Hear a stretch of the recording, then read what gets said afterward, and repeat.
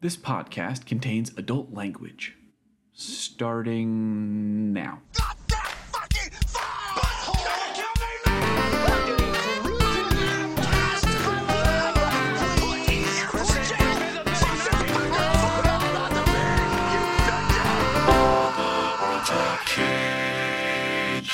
Hello, and welcome to the first episode of All the World's a Cage, the podcast that delves deep into Nicolas Cage's bewildering filmography, one movie at a time.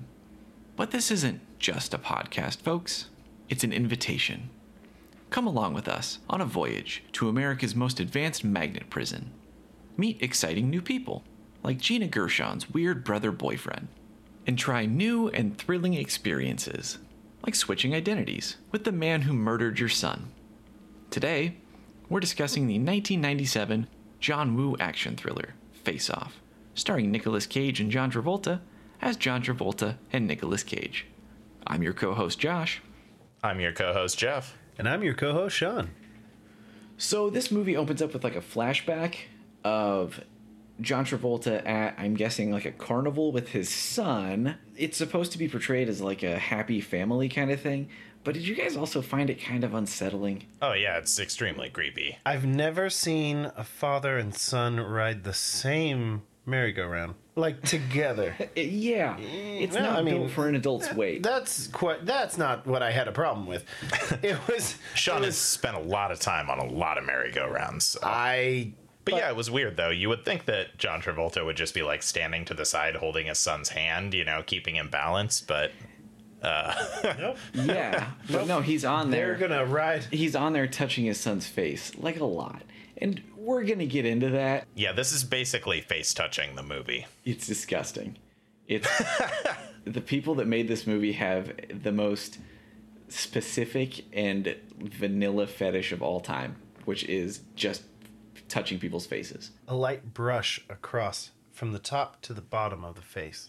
It's everywhere. Everybody's always touching each other's faces. Nick Cage, or not Nick Cage, but... Well, yeah, Nick Cage, but John Travolta as Nick Cage. Sucking tongues. Yeah, well, there's that, but there's the scene when he's like, my face itches. And his partner rubs his face really hard. And then when his brother dies, he comforts himself by rubbing his gun all over his face. Well, when your face has been removed, some say even off, it might get itchy when they reattach it. I mean, this is experimental. This is experimental science.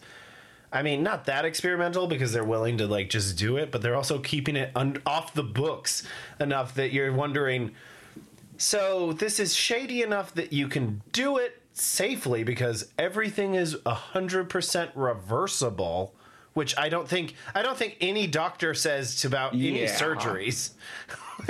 Yeah, the fact that you had to mention it makes me think that it's not. And, like, the doctor who's, like, I don't know if he's supposed to be some pioneer of this or whatever, he dies. So then the people that have to do it at the end are, like, the B team, I guess. There's some other medical team out of Washington.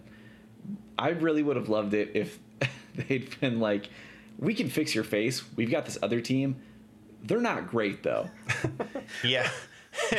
You might just want to be Nick Cage from now on. Like... How married to your first face are you? Full disclosure, they've never done this before. Nor will they again afterwards, because it's a weird procedure. Yeah, and impossible. And then Nick Cage shoots John Travolta's son. Oh, yes, right. The movie that we're talking Yes, about. back to it. He's also sporting a really choice mustache at the beginning of this film. Love that.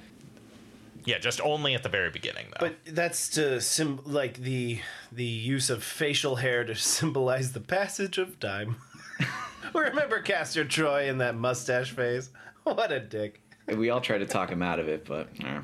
Castor Troy's gonna Castor Troy. I love Castor Troy as a character, by the way. His little box of goodies that his goons are always ferrying about for him. It's really interesting. The, like, chiclets, the, like, weird fascination with chiclets is a very...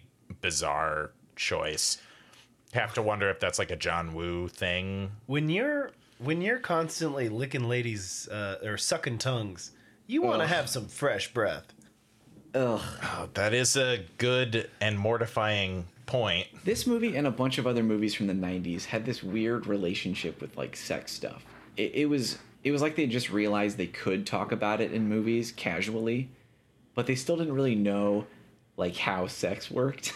So you have scenes where people say stuff like sex sandwich or suck each other's tongues. The sex sandwich thing had me rolling. And yeah, the way that he tells the flight attendant, you know, will she be thankful for the opportunity to suck his tongue? It just reeks of like 7th grade boys talking about like, you know, sexual experiences that haven't actually happened. I've made out. I've totally made out with like totally like I mean I had a handful of boob. Oh man, it was amazing. Oh, she put her tongue in my mouth. It was crazy. Yeah, it tasted like Skittles. Yeah, you don't know her. She's my cousin's sister. Wait. Shit, man. Gross. And there's another scene where John Travolta, we're just gonna use character names, where Troy is talking to Archer's wife, and she's like, sorry, that's gonna get a little confusing. I'm sorry. It's because Castor Troy is John Travolta half of the movie. well, that's what I'm saying though. To make it more clear, I think we should just call them Troy and Archer. Sure. Oh, okay. Yeah. But there's a scene when he's trying to kiss her and she's pulling away, and he's like, "Give me that tongue." And that's the sound I made. I must have blanked that out of my memory. And I mean, imagine the last kiss you have is Castor Troy's before you're thrown under a plane. Jesus Christ! Did you see? Did you see the face he made after he did that? Yeah, he's like shrugs, like, "Oops." Like, did I do that? I rewound it like 5 times at least. He looks like he's the comic relief from like a bad 70s sitcom that got canceled in the first season. This movie has a lot of good face work in it. This movie has a lot of strong face work. And I'm not talking about the surgery. I'm just talking about Nick pulling shapes in a way that, you know, Mick Jagger couldn't dream of. Like when he is first like being his bandages are being unfurled to show the handiwork of the surgery. The like creepy smile that he gives is just so frustrating and upsetting. It's a face that makes you feel only bad feelings when you see it. Yeah, it's unpleasant. I didn't enjoy it. I did like the movie though. I thought it was pretty good. Yeah, I love this movie. It's like The Matrix's redheaded stepson or something. I just think that the way that the characters, especially Castor Troy, is so like larger than life. It has that sort of like ultra stylized. I know that's like a go-to way of describing Woo's work, but I mean, I really, it's the larger than life characters and like the really excellent set pieces. Like when we get to Troy's hideout, like, oh my gosh, it's just, it doesn't have quite the unique like stylistic palette that The Matrix does, but it was reminding me of that movie in more ways than one. I agree with what you said about the sort of hyper stylized like John Woo of it, because it is very much a John Woo movie. We're gonna get to meet him again at some point, by the way, when their paths cross again for Wind Talkers. John Woo made Wind Talkers? Yes, sir. That's gonna be fun. Well, yeah. So then after the kid dies, I can't believe we haven't talked about that. It is so bold to open a movie with a kid getting killed on screen. Yeah, nothing to me says summer blockbuster quite like some child death. Yeah. They just constantly are just bringing it back. Like there's constant like looks at these photos throughout the movie of just like he's got the picture in his pocket, or he has, the just like flashbacks of just like something reminds him of his son, and then it drives him kind of into these like kind of fits. I'm just gonna throw this out there. Sean Archer is like a very bad husband. Yeah, he's a terrible husband and father and boss. But yeah, also true. That's more the grief. He's not a great guy. It's the grief.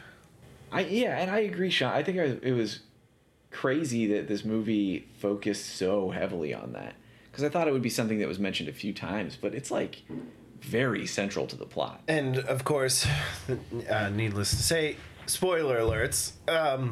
But at the end, you get that whole full circle where he gets Castor Troy's son. Yeah. What the fuck? We're going to talk about that, too. In due time, I guess. It's just... It's just like that kind of full circle, as if like, here's that guy, like here's a replacement child to fill that empty void in your soul. Oh, I'm sorry. And his wife is just like, yeah, okay. Yeah, she's fine with it. After years of neglect and then being manipulated by a narcissistic sociopathic terrorist, living in their marital bed with her. Boy, man, so many of the characters in this movie need some real counseling sessions after the conclusion, for sure. Every single main character in this movie should be irreparably traumatized. What is real? I mean, at a certain point, you're just like, am I Castor Troy? The Matrix. Okay, no, I get it now. Yep. I get it now. It tracks. So yeah, it leads to the introductory scene ends with that huge gunfight, which is classic John Woo. I thought it was really good. I thought it was really cool. Mm-hmm. And I really liked the fight scene between Cage and Travolta at the end of it too. Yeah, the action in this movie is off the charts cool. I mean, the boat chase is really sick and really long. Like, yeah, they don't skimp. They don't skimp. The production budget, was well spent. Yeah, I wonder how much that was. I am going to look that up. One part that I did love was when after Nick Cage gets blasted by a jet engine, which he should not have survived that. But anyway, it's an action movie, and I understand that, at least his face shouldn't have survived it and been salvageable for an espionage operation, but... Yeah, how do you stop bruising through surgery? I don't get it. I thought bruising came from surgery. But hey, I'm not a doctor. Well, according to this movie, surgery can do basically anything. But there's a moment after that when John Travolta runs up to Nick Cage, and his partner, I think, or somebody else in his department, comes up next to him, and they're standing over his unconscious body. And his partner is like, looks like Elvis has left the building. And I really wanted John Travolta to turn to him and be like, that's very funny. This man did kill my son. That's a hilarious jab that doesn't really track or make that much sense if you think about it. But in this moment, I am reminded of my dead son. Mm-hmm. So please read the room. And then also... we need someone to put on his face to trick his brother into, I guess, divulging where this bomb is? Wow, that seems convoluted. Yeah. Well, yeah. It's so pretty convoluted. That's the main hurdle that this movie asks you to jump. Is like, if you can make it through the first 20 minutes without, abandoning ship, it is worth it, but there are some mental gymnastics you've got to exercise to make it to the fun parts. Yeah, but if you hang on for the ride, it's fun. If you just accept that there's going to be some total nonsense, then it's a fun movie. I liked it. Yeah, it is fun. It's a summer blockbuster. If every big dumb action movie was this great, like, the world would be a better place. That's why we have Fast and the Furious. This Fast and the Furious is sort of like this kind of movie, like the big dumb weird 90s action thrillers when they were kind of starting to run out of ideas, so they started doing weird stuff like this. That genre has now morphed into your sort of almost like fantastical Fast and the Furious movies. But the fantasticalness of this movie, I guess, is this based on a book? Is this based on some sort of other identity, or intellectual property? What, like, this is just Face Off? Yeah. I wrote a screenplay called Face Off. Yeah, it's an adaptation of Taming of the Shrew. Oh, that makes sense. All right, I see it. All right. This actually is just I wrote Face Off. This was actually a spec script. you know, it went through a bunch of revisions during the actual production process, but the original script was just a spec script that they wrote and shopped around and eventually got the movie made. So good on ya. You know, I mean, that's the dream right there. You just come up with this baloney and get it turned into an awesome, you know, big budget action movie with Nick Cage and John Travolta. Like, thumbs up. Nicely done. Nicely done. I don't know. I mean, I thought the writing was okay. Like, No, yeah. It's bananas. It's completely unhinged. I mean, it's definitely silly. And like, to your question, Sean, you know, if I would have like found out that this was based on some obscure 90s like Image Comics title, that would have made total and perfect sense, you know. It's kind of what from the twin gold guns to the, you know, weird magnet jail. Like, there's a lot of very comic booky sort of things going on in this movie. But I've definitely seen that magnet jail before. I love the magnet jail. My favorite part of the magnet jail, by the way, can we talk about the magnet jail? I just want to talk about the Norm Gunderson of it all. Sorry, what? Captain Mean Norm Gunderson, head prison guard. It was a very jarring experience. Fargo's a very important movie to me, and it was weird seeing that actor in that role. Old son of a Gunderson. and the guy, what's his name? Lazaro. He is he's in Fargo too. Yeah, Harv Presnell. Yeah. It's a reunion for them, although their characters share no screen time. Yeah.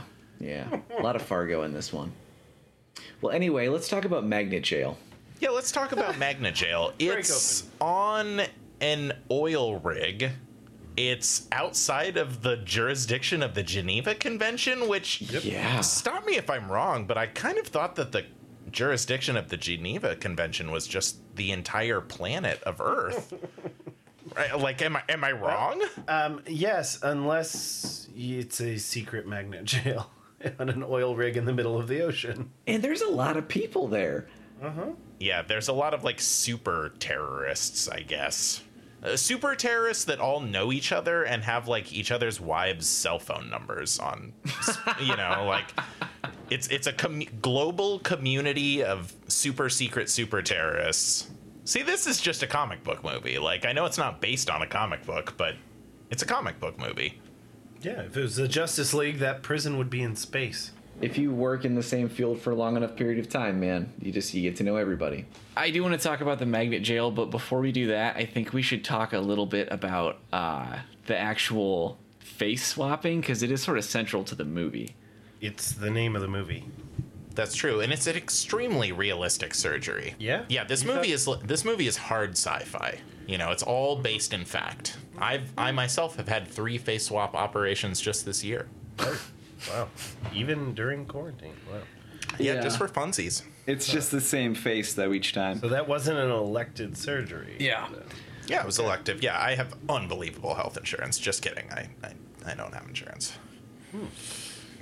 Okay. Well, so what is the list of things they do to him? It's they add a face shield to go underneath the face, so it's got the same bone structure. Right.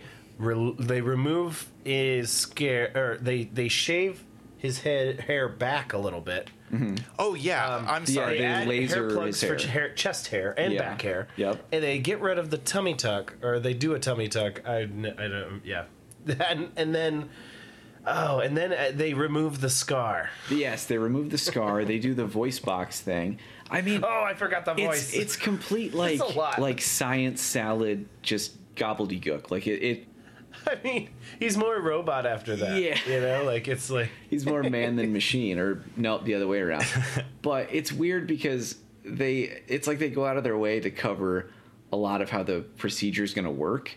Like, they answer all the questions the audience might have, but it's still total nonsense. It's completely absurd. Yeah, just give it to me straight, Doc. Give me that good new face. I don't need to get bogged down in the details. Just let me suspend my disbelief. Which is why I don't understand they don't just set it in the future just a little bit. Yeah. It doesn't have to be 2020. It could be, you know. Yeah. 2008. Yeah, when did this come out? 97. So yeah, like just make it 10 years or something. Yeah. I'm trying to remember. I actually did read either in the original spec script it was set a little in the future and John wanted it in present day, or vice versa. Like John wanted it a little in the future and the writers were adamant that it was set in the present day. I can't remember. But guys, he gets a haircut during a surgery. Like, they're just in there with trimming scissors during a surgery where his face is peeled off of him like a grape. I didn't even think about that. I didn't even think about that. I was shrieking inwardly, but shrieking. I mean, just loose hair all over his exposed, like, face flesh. Loose hair everywhere. Every time I get a haircut, I'm itchy for like a week. No matter how many times I shower, there's always, random hairs that find their way, into my shirt. You need to wash this shirt before we get to the... Okay, Sean, okay. Before we get to the actual procedure, though, I do want to point out the line that I think is what spurred Travolta to actually go through with the procedure, which is when he's interrogating Gina Gershon's brother, and he goes, "Hey, Archer, how's your dead son?" Which makes him pull out his pistol and put it in his eyeball. Fucking brutal. Yeah, just real quality police work from Sean Archer there. He does get some information out of He gets a date. He gets the date. The date. Yes. Oh yeah, who's he get that from? The bald guy. I forget his name. Gina Gershon's brother. Dietrich Hassler. Is the Dietrich Hassler? Wow, he looked like a Hassler. He looked like a Dietrich. Oof, total Dietrich. Yeah, I think John Travolta was doing more of the hassling in that exchange. I also got hung up on a part where CCH Pounder, who I also want to talk a lot about, she asks Travolta to do the job and like kind of gives him the brief overview, and he says, "You're asking me to break the law," and I kind of got hung up on that for a while because is he breaking the law? I mean, he's impersonating another person. I don't know if that's illegal when they're in jail or in a coma or technically dead. I mean. But you could do an undercover thing. That's not illegal. No. Yeah, that's weird. The only thing I can think of is if, like, the evidence that he gathered would be, like, under a false confession or something. But they're not even, like, gathering evidence for a court case, really. They're just trying to stop the bomb. So, like, that's, you know. Huh. Yeah, I don't know. I just assumed that, because she makes it say, she says it's a black bag operation. Nobody can know about this. Your FBI chief or whatever they call that guy, and then your wife cannot know. And so I'm supposed to lie. I'm not good at there's a little too much grease, but that was better than I could do, man. See, he's trying to I guess. Well, I mean, it doesn't take much convincing, really. Hey, that guy you killed your son and you absolutely hate, put his face on. Just put his face on. Zip it up, put it on. And they couldn't, at no point was there any other option. They had to go with this guy. It couldn't be any other federal agent. That's because you breathe. Yeah. I mean, John Travolta should never have been working this case. I mean, he's been on it for 5 years, and it's just close. Come on, this is the FBI. This isn't some rinky-dink 2 police car small town operation where they have no choice. There's hundreds of federal agents that could be working on this instead of him, and should have been, especially since right after the opening scene where his son gets murdered. He's putting a gun in his holster, but it is the slowest part of putting that gun away. You think he's about to put it to his temple. It's short movie. Well, there is so much slow motion in this movie. If you played the fight scenes in this movie in real time, they would be 8 seconds long. Ah, yes, Jeff, you were very smart with your comparison to The Matrix. That's true. I thought that was good point. I felt that was implicit. Okay. I did like CCH Pounder, though. That's the woman who did the...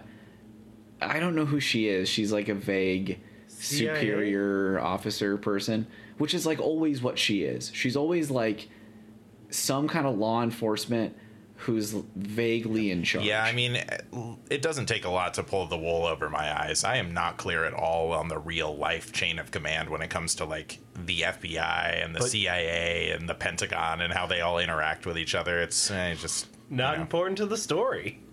Not at all. That's true. Not at all. It's the window dressing. It's just setting the scene so you can kind of believe that these guys have each other's faces. Yeah, and well, apparently the hierarchy is like normal FBI agent, Sean Archer, with the guy from Fargo, and then the president. Mm-hmm. Yep. Does he talk about the president in this movie? I don't remember that. After he stops the bomb attack, after Troy as Archer stops the bomb attack, there's a scene when like some other agent is like, your wife is on the phone, also so is the president. And he makes a big deal of being like, tell the president to hold. Yeah, okay. I do remember that now.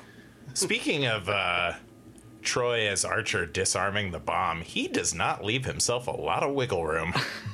No. Like, I get that he's supposed to be this, like, sociopathic terrorist, but, like, oh man, not a strong self-preservation instinct. Well, you can tell he's like a sociopath because he does that thing that all the sociopaths do in movies where they like classical music or they like dance and they're eccentric, you know what I mean? Mm-hmm. Do headbanging to like some sort of hymn.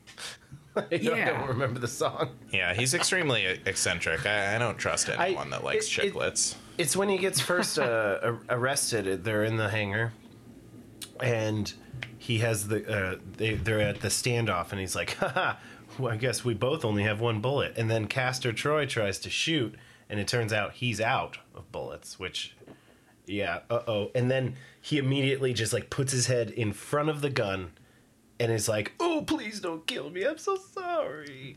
And it's like, oh, okay. Is this, like, it's all a game to him. It does not matter, like, what happens other than he likes his brother. I guess that's the one redeeming quality. I don't know if that's even the quality. It's just it's a thing that makes him seem human. Yeah, I mean, I guess, yeah. Everything else is banana pants. It seems like, yeah, well, I mean, yeah, because like Gina Gershon and his son and all that, he doesn't really seem to give a shit about that. Actually, do they even interact in this movie? I don't think he knows about her. Yeah, I'm pretty sure from her speech it makes it sound like she's telling him for the first time that it's his son. That is true, because even though it's not him or actually him or whatever, in the interrogation room right before like they get the date out of that guy, it's those two are brother and sister, and she says, I haven't seen him in years. Hence the Castor Troy knows nothing about his son, as well as so when they do meet again, it's not even Castor Troy, so. But I mean, after that, though, do they meet later? Oh, they do. They meet at the shootout at the church at the very end. And he's like a dick to her, so. I think you're right, Sean. I think the only person he really cares about is his brother. Yeah, what is going on with his brother? What is that supposed to be?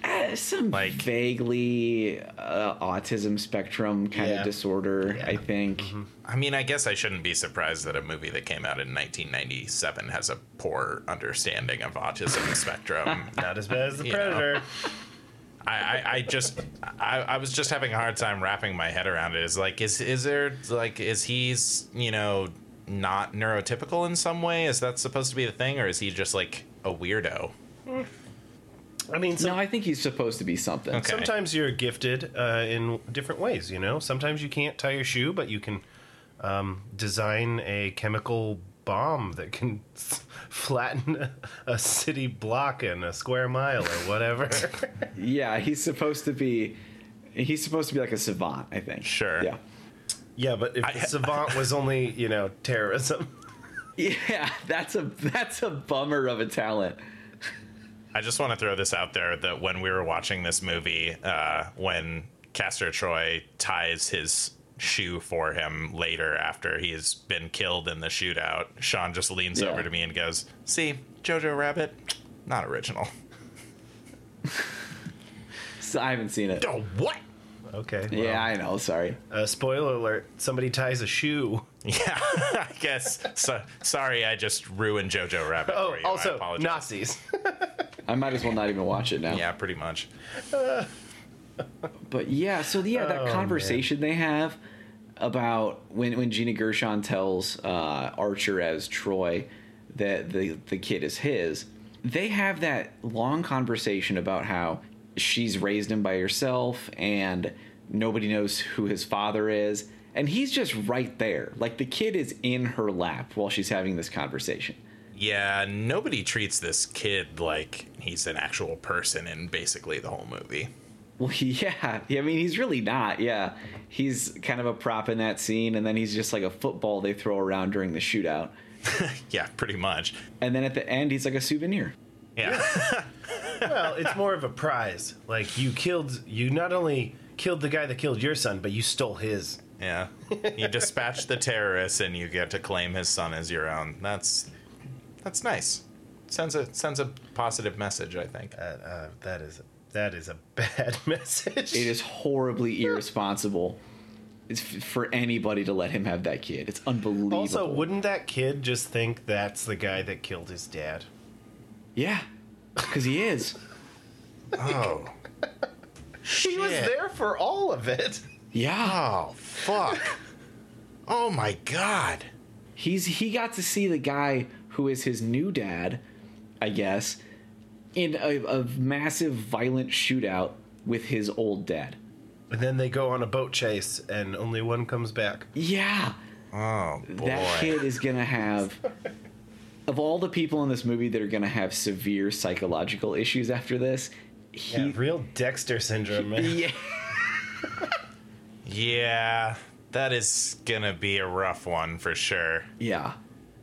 I don't know. Also, Joan Allen definitely needs some counseling as well. Oh, yeah. You slept with the guy that you thought was your husband? Yeah. Yeah, and is your child's murderer. Like, Yeah. Do you think he ever told her about that? Like, he was just like, oh, wait, she did find out that, like, the faces were different at the end, so it's... Yeah.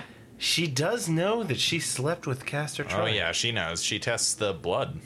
Right, yeah. Oh, and damn it. he's there That at the is- blood lab. Totally forgot all about He's- the blood And testing. he's there at the blood lab. Well, it's okay. They address it because he says, I thought you might come here. Yeah, well... Also, Right. Also, there's that throwaway line when they're doing the, like, talking him in through the face swap. Yeah, you're gonna look exactly the same. Or exactly like him. You won't have the blood match, but... Yeah, but don't worry. Your Nobody's blood, your gonna blood type look will that still close. be different. It's a real Chekhov's blood group. Yeah. Sure. Yeah, the concept of Chekhov's gun has really like ruined storytelling for me. Like once you know about it, it's just like anytime you see something out of place, you're just like, oh, well, That's coming back. yep.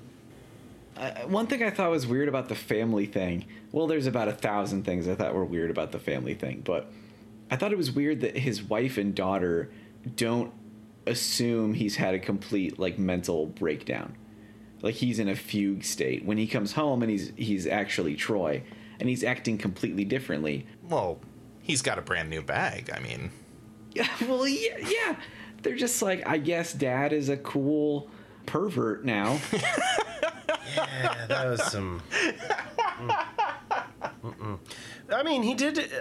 Castor Troy did some good parenting, where he told the daughter, if she's ever in a shady situation again, to use a butterfly knife. yeah. Here's On her this. boyfriend. Here's this cool butterfly knife.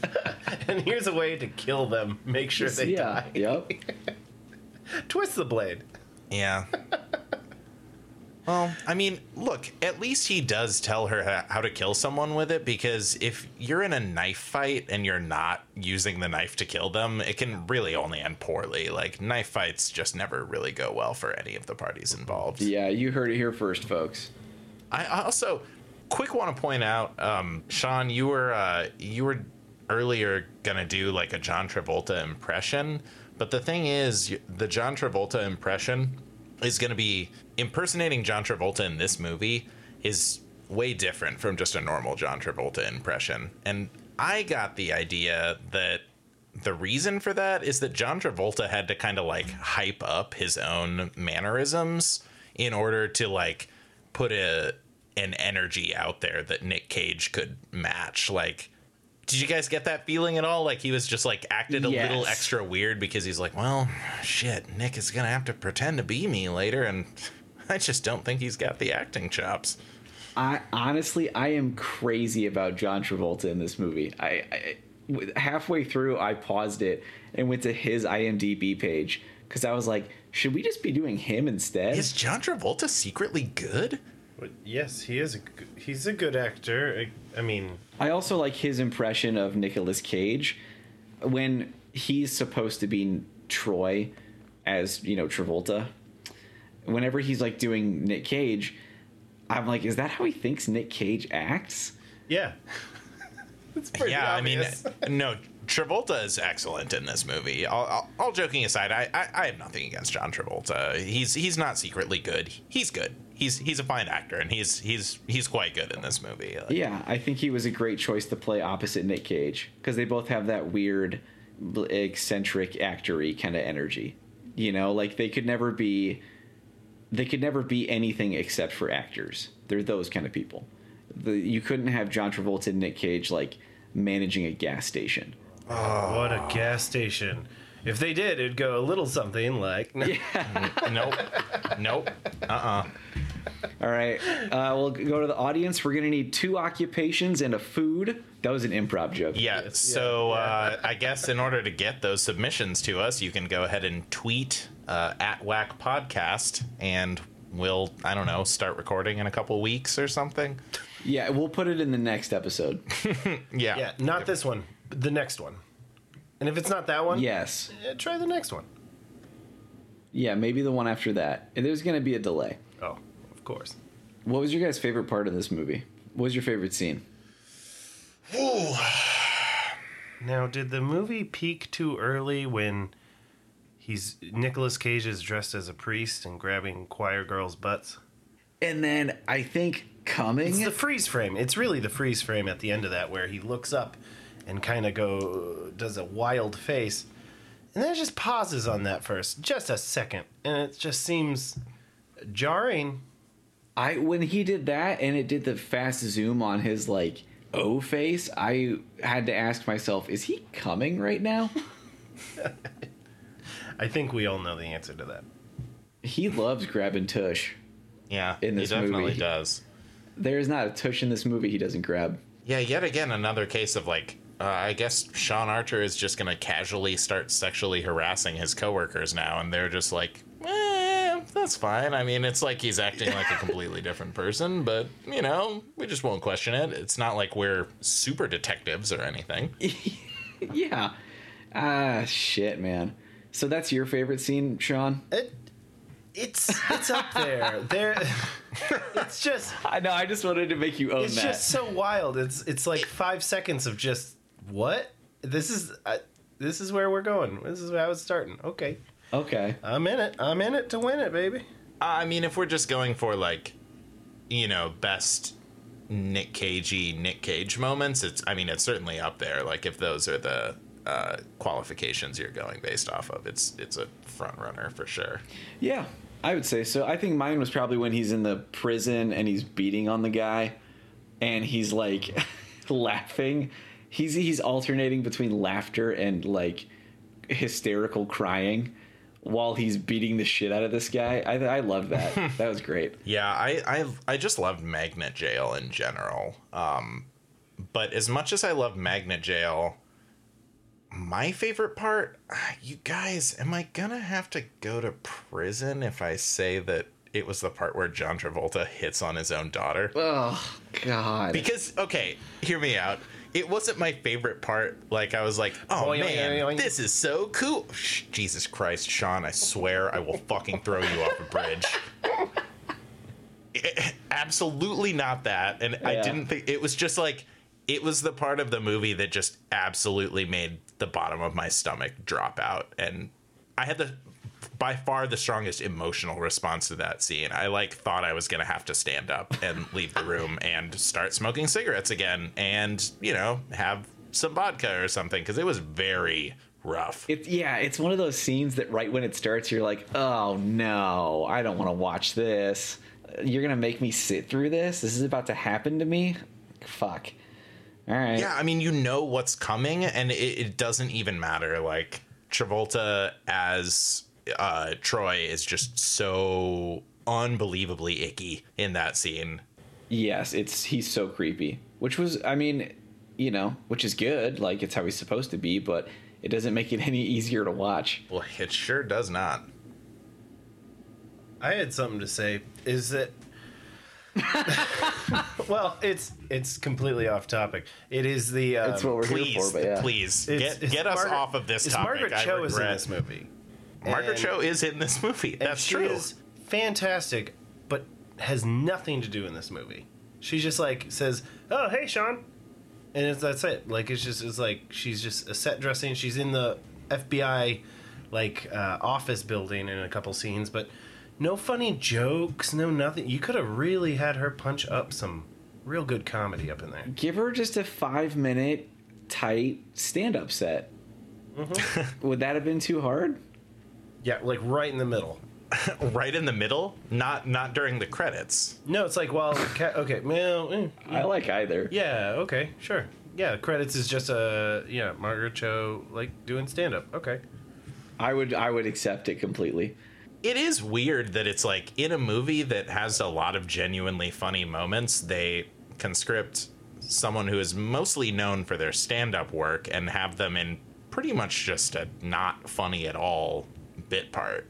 Yeah, that part it definitely should have just been some, character actor. And then you would not even notice that character existed. You'd be like, who? But because it's Margaret Cho, you're like, that's fucking Margaret Cho. And it gets your attention. And it's weird that she didn't make me laugh. Yeah. Not even a little bit. Not even a little bit. Or Gavin Belson is in this movie. That's not his real name. He gets his he gets his ear blown off, and oh yeah, when he's explaining the science to Sean, he's like, okay, this is a patient you might recognize, and it's like, oh, it's that dude I work with. Okay, hi, and then. He's getting a laser ear. His ear is being in a petri dish that's just getting lasers to mold it into, I don't know, flesh. I guess. I'm not sure the science there, but I don't think they are either, Sean. I noticed that when they said we had to build him a new ear, and it cuts to lasers zipping back and forth over a prosthetic ear, I guess. I think it was just making, the clear goo is just stem cells, and then they just laser an ear. Science. It is pretty wild to think about how different 2020 would be if in 1997 Nicolas Cage hadn't executed the doctor who was clearly a one-of-a-kind mind, top of his generation. They do, that guy gets burned to death, and then they do reverse the surgery, so clearly he had notes. Yeah, but that's them building off of pre-existing work. Who knows what that guy would have gone on to do. Yeah, 2020, where's our flying cars? Where's our, cool Blade Runner, police force and robots? Lots of robots. Where's my magnet jail? Where's my face swapping? Yeah, where's my face swapping? Yeah, where is my face swapping? Where's my scar relocation? Why do we still have toilet paper and not 3 seashells? But yeah, Gavin Belson is in this movie. He gets his ear blown off, and then another scene, he has a grenade launcher, and then he gets shot in the head. All right. That's a wrap on Gavin. Hooley. That's right, because when I remember when he takes that bullet, I was just like, ooh, okay, well. Yeah, what is it? He shoots Nick Cage's brother in the head or something, and then he's like, what are you so sad about, or whatever. It's like, well, there's still a lot of loss of human life, a bunch of FBI agents got killed, too. I think it's pretty reasonable for John Travolta to be upset. in that. Yeah, you're right. He's kind of a dick in that scene. What are you fucking sad about? Why are you rubbing your gun all over your face? Yeah, 20 people just died. What are you gonna do? Cry about it, you little bitch? Did you see this grenade launcher? Check it out. Cool. I think after that, that's when, after the big shootout at the Gershon compound, that's when Archer goes home and tries to explain to his wife what's going on in the worst imaginable way. Yeah, boy. Although, opening up the floor to suggestions, I mean, what would you guys have done? I'll tell you what I wouldn't do. Grab her a bunch, which is what he does in that scene. In both scenes when he explains it, there and then later at the blood lab, in both of them, he keeps like walking towards her the whole time. And whenever he gets close enough, he grabs her shoulders. And I was like, dude, sit down. That is horrifying. Go to the other side of the room and sit down. I do like that only in their second meeting does he, like, remember the tried and true tactic. And, you know, this trope, it always ends with them just being like, oh, here's some extremely detailed memories of our first date. But, like, the first go around, you know, that idea just doesn't occur to him at all. He's just like, just test his blood. Just suck out your husband's blood and test it. Just calm down. I mean, she does it, so it's like clearly she like believed him a little bit, you know?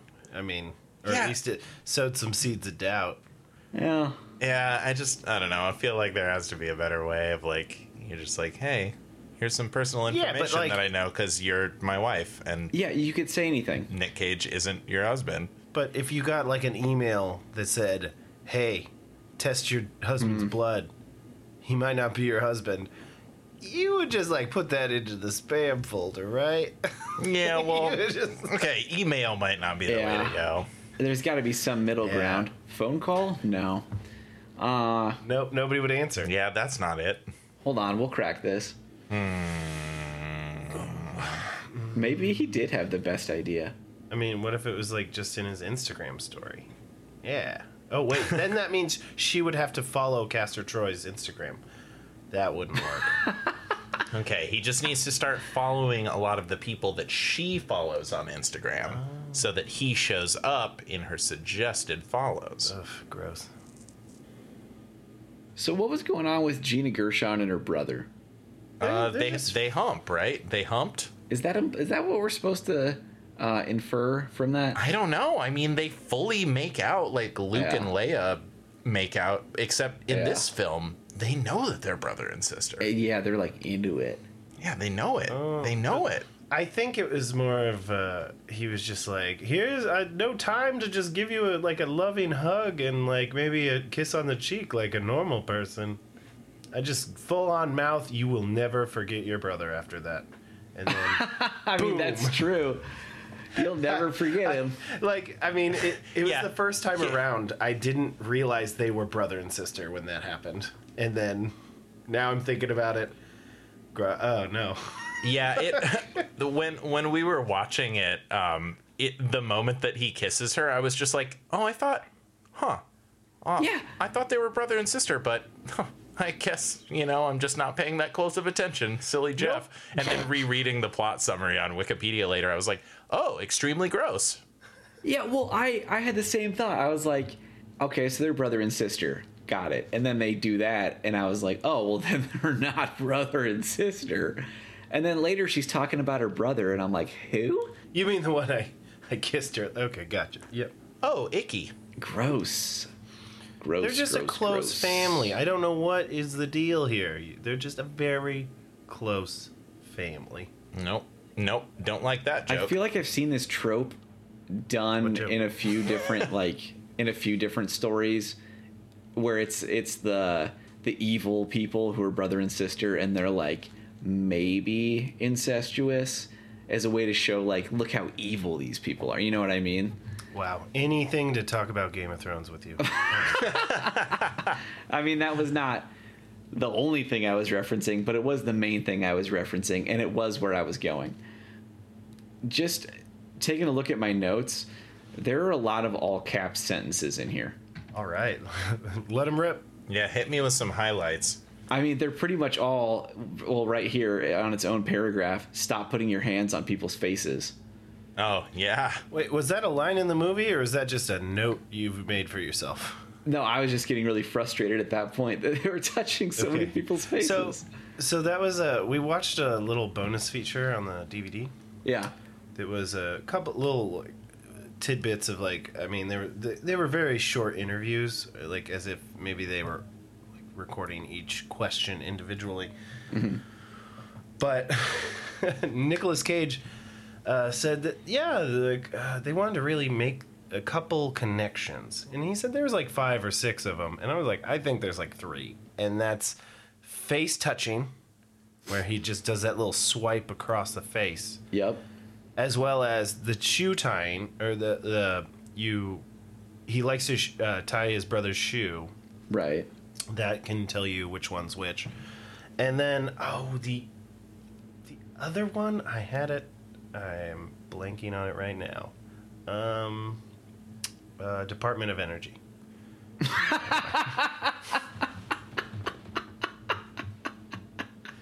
Yeah. I really can't remember it. It was something to do with a gun. Fuck. Oh. But yeah, they wanted to make those connections, and then the rest was just them playing each other, you act like Nick Cage, I'll act like Nick Cage. I'm sorry, man. I am still reeling from that fucking... I have whiplash from that Rick Perry joke. Thank you. Oh, man. Damn. It's fucking 2020. It's 2020 and I'm making a political joke from fucking 4 years ago. Shit. Fucking 8 years ago, buddy. What? And just Holy gonna double moly. check and make sure I'm right on that. I'm pretty sure it's 4. I don't know. 5. No, it'd be 5 years ago now. Because it was whatever. Not the podcast. See, this is no fair. Josh, you're the one that's going to be editing these, so you get to just take a flyer on things like that. You're just like, not 4 years, 8 years ago, stupid. And then you're like, well, if I'm wrong, I can just shop and screw the episode. I mean, that's what I'm gonna do. It's just gonna be individual words.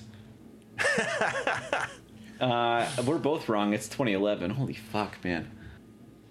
Time is 2011. Time is really something. Do you guys think that Nick Cage and John Travolta ever got mad at each other in this movie? During when they were making it, fuck you, man. I don't sound like that. Yeah, there's... Okay, I'm trying to remember all of the trivia that I read about this movie. There's definitely, in the scene where Archer is taking off the bandages to, see himself as Castor Troy for the first time, he makes some comment about, his nose or something, and Nick Cage, went to the screenwriters later and was like, hey, you guys... You think I got a weird nose? And they were like, what? No, it's just it's different than it was. What, really? Or maybe it wasn't Nick Cage. Maybe it was John Travolta. I don't know. I shouldn't disparage our guiding light like that. Yeah, we watched it was another interview though. It was the TNT behind the blockbusters, and they were doing a little panel thing, and it's the way Nick Cage holds a microphone for 2 people is just wild on its own right. Oh, yeah. But yes. They definitely seemed like they were just acting like they liked each other. Yeah. Did not seem like a genuine thing. You do get that impression. Yeah, I could see that. I mean, they're both the kind of person that has that huge sort of annoying personality where you don't really like to be around them because they're always at a 10, you know what I mean? Maybe. I would love to meet either of them. Someday. I'm telling you, if us doing this doesn't end in us writing and directing a movie for Nicolas Cage, I'm going to be extremely disappointed. I mean, at least... It's important to set goals. It's important to set goals. Yeah, but my goal was so much lower than that. It was going to be maybe if Nick Cage was at a a Comic-Con and he was like signing autographs or some shit. Like I might be able to say, "Hey, could you sign my copy of Face Off?" Actually, it'd be Moonstruck. What am I talking about? Yeah, don't lie to us here, Sean. Yeah, Moonstruck. I like that Jeff envisions us meeting him during like a full film production cycle. Yeah, well, look, either that or I would settle for him punching me in the face at some sort of Comic-Con because he's listened to the podcast and doesn't enjoy what we have to say about him. I don't think we said anything really mean about him. I thought he was pretty good in this movie. Not yet, Josh. Just said he had an annoying personality. Okay, that's true. I did say that. That's That's right. That is something I did say. yeah. There's a lot of movies left to watch, and Josh, a lot of them are a lot worse than this one. A lot of his movies are a lot worse than this one. So, All right. Well, I'm looking forward to it, man. I might have some things to say at some point. Is there anything else you guys want to talk about before we move on to recasting? Well, on the subject of recasting, do you guys know there were a couple of different pairs originally considered for this movie, but the one that stuck out to me was Michael Douglas and Harrison Ford. Huh. Whoa. I mean, if Harrison Ford actually like, put the effort in, I think it would be a great movie. Wow. What? I'm just saying there is some times where he just phones it in. I mean, yeah. This dog's gonna look normal, right? What? Harrison Ford did a movie with a cartoon dog. Oh, I didn't know that. What is that? Is it Call of the Wild? Oh, yeah. It's gonna be a normal dog, right? Nah, it'll be totally. It's gonna look great. Dog. It's gonna look great. It's gonna You're look not even great. gonna be able to tell. Yep. Just look at the tennis ball, Harrison. Yeah, he didn't want to do any more Star Wars, but he wanted to do that movie. Okay. So who would have been who? That's what I want to know. It does not say that here. Originally, the script was passed along to Michael Douglas. He was the first one they wanted, and then they were going to get Ford to match him. Mm-hmm. But it does not say which role they were being considered for. I feel it's tough because I feel like Michael Douglas is, of those two, I think he'd be the one who could pull off like that range. So I think he would have to be the Travolta character because he would be Sean, totally. Yeah, totally. But then at the same time, could you picture Harrison Ford playing the Nick Cage part in this? Have you ever seen Harrison Ford play a bad guy? No, I don't think I ever have. Damn, I want to see that so bad. I was just like, now. Yeah, that's what I was thinking. It was like maybe that's why he like said no. Oh man, it's not too late, Mr. Ford. If you're listening, please play a villain. Play a villain. Yeah, dude. Yeah. He would be such a great villain. I love when you see people who are normally leading men or just like leading actors and they get one role as like a villain somewhere. Like Tom Cruise in that movie where he's a hitman, Collateral. He's awesome in that movie. I think Harrison Ford would be a great villain in a movie. Holy shit. That'd be so good. That would be cool. I mean, I just don't know what I would expect because it's like I've never seen it. Let's see. Is Harrison Ford on Twitter? No, I'm going to go ahead and answer that question for you right now, Jeff. No, he's not. Yeah. He can't be. Oh, dear. You're about to tell me that he is. I don't see a little blue dot. The bio, there's no it's check it's mark. nothing. The It's bio. nothing. This account is join the Harrison Ford fan club. Nope. I want to talk to the man directly. Yeah. I'm seeing a lot of gifs of him as Han Solo. Okay, we'll set aside this project for later. So before we finish up, do you guys want to do the recasting? Do you guys want to maybe offer your suggestions for who would play Nicolas Cage in this movie? Or I guess in this movie, who would play Nick and John? Ooh, a double whammy. That complicates things. I already have my answers. Okay, you start. Okay. Yeah, you tell us, and I'm going to not pay attention because I'm thinking about my own answer. Yeah, that's okay. Just leave me out to dry. Don't just tell me that you've cut my parachute. Don't just cut my parachute but tell me that you cut my parachute and then push me out of the plane. I'm just being honest. At least this way you know that you have to start praying. Yeah, I mean, Okay. I packed it myself. It's full of sandwiches. Here you go. It would be. And this is good because it works in pretty much any time over the last 30 or so years. Will Smith and Denzel Washington. Damn. Yeah. I would have Shit. fucking loved that. That movie I sounds so know. good. And you know what? You can have either of them be either. I don't care. I think it works great either way. Oh, man. I think Denzel would be the, like, Castor Troy.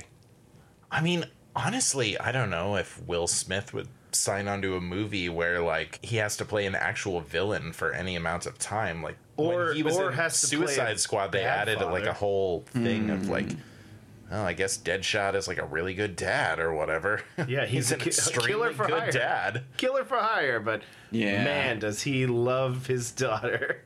He couldn't just be a cold-blooded murderer yet. Yeah, I think that's kind of a thing. Like how Vin Diesel has it in his contract that he can't lose a fight. Yeah, that's why most of those end in ties. Ugh. Yeah, I think you're right. Will Smith probably wouldn't. He would have to be. Damn. No, you could just have to trick him the same way they tricked Nick Cage into doing it. You'll be good guy too. New answer: Denzel Washington and Chris Tucker. I do want to see that. I want to see that very badly. Mostly because I want to see Denzel Washington pretend to be Chris Tucker for like an hour. Oh, gosh. Okay. If I must, I must. Jack Black and. Well, I was. Go ahead, Sean, and name another celebrity with the same body type as Jack Black. It doesn't have to be the same body type. Yes, they it can. does. Yes, it does. They're only trading faces. They do a little, They do the liposuction. and also he's looking. They good do now. little tweaks, but Yeah, they could do little tweaks. I mean, oof. But anyways, yeah, I was gonna say Jack Black and Kurt Russell.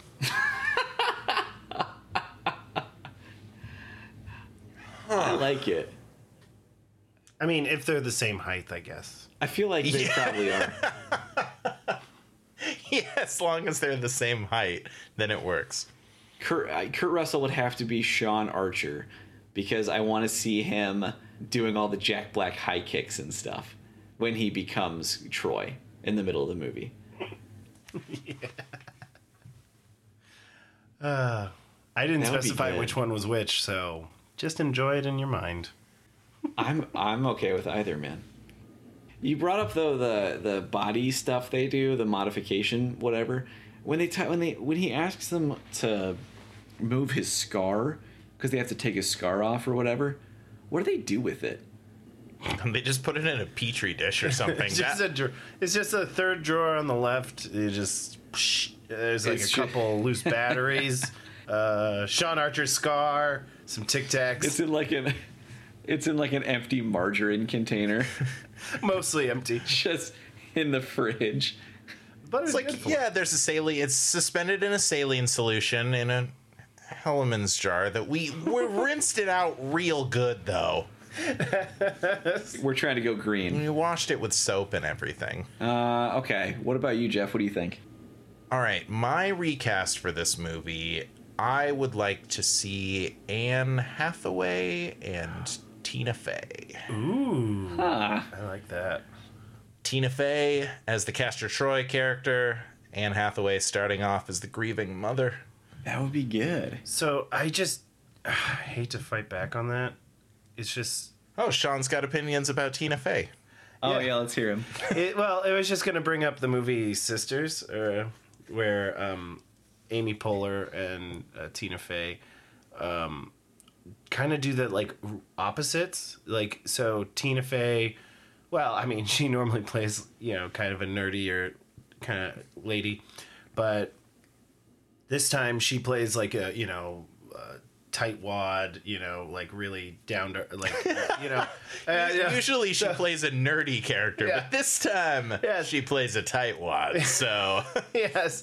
And then Amy Poehler plays like a real party like lady, like down to clown, like fun times all the times. And then it just didn't. I didn't believe it. I didn't see the. I don't know. Well, that's why she's gonna play the Castor Troy part, because then she goes more serious and mellow halfway through the movie, or like a third of the way into the movie. Then she becomes Sean Archer. Fuck, it's so hard to talk about this movie. Yeah, it really is. I just like, okay, so I want to see at the beginning of the movie Tina Fey channeling the same energy that she does when she becomes like the Joker homeless woman in that one episode of 30 Rock.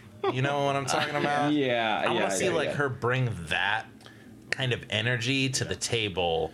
No fucks given. As like a Castor Troy. And even Amy Poehler could be her sister. So there you go. She's the Margaret Cho part. Yes. And then Margaret Cho is the brother of Castor Troy. Oh, yeah, okay. And Anne Hathaway's husband, who is completely oblivious to the fact that she's changed personalities. He's the president. Is the old guy from Fargo. Oh, yeah. Art Presnell. We're digging him up. Oh, God, is he dead? News to me. Are you Googling it right now? I am clicking on some links, and yes, he is dead. He has been dead for 11 years. Wait, are we talking about Art Presnell, or are we talking about... Yeah. Are we talking about John Carroll Lynch? John Carroll Lynch is still alive. Oh, thank God. Son of a Gunderson is still with us. Well, so the end of this episode Tune in next time. End of this episode has made me feel extremely sad. I'm gonna go drink a bottle of wine in the shower. And I'm gonna watch.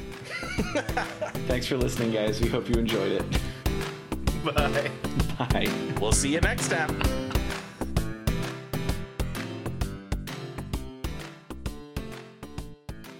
Thanks for listening. Don't worry, this will be short.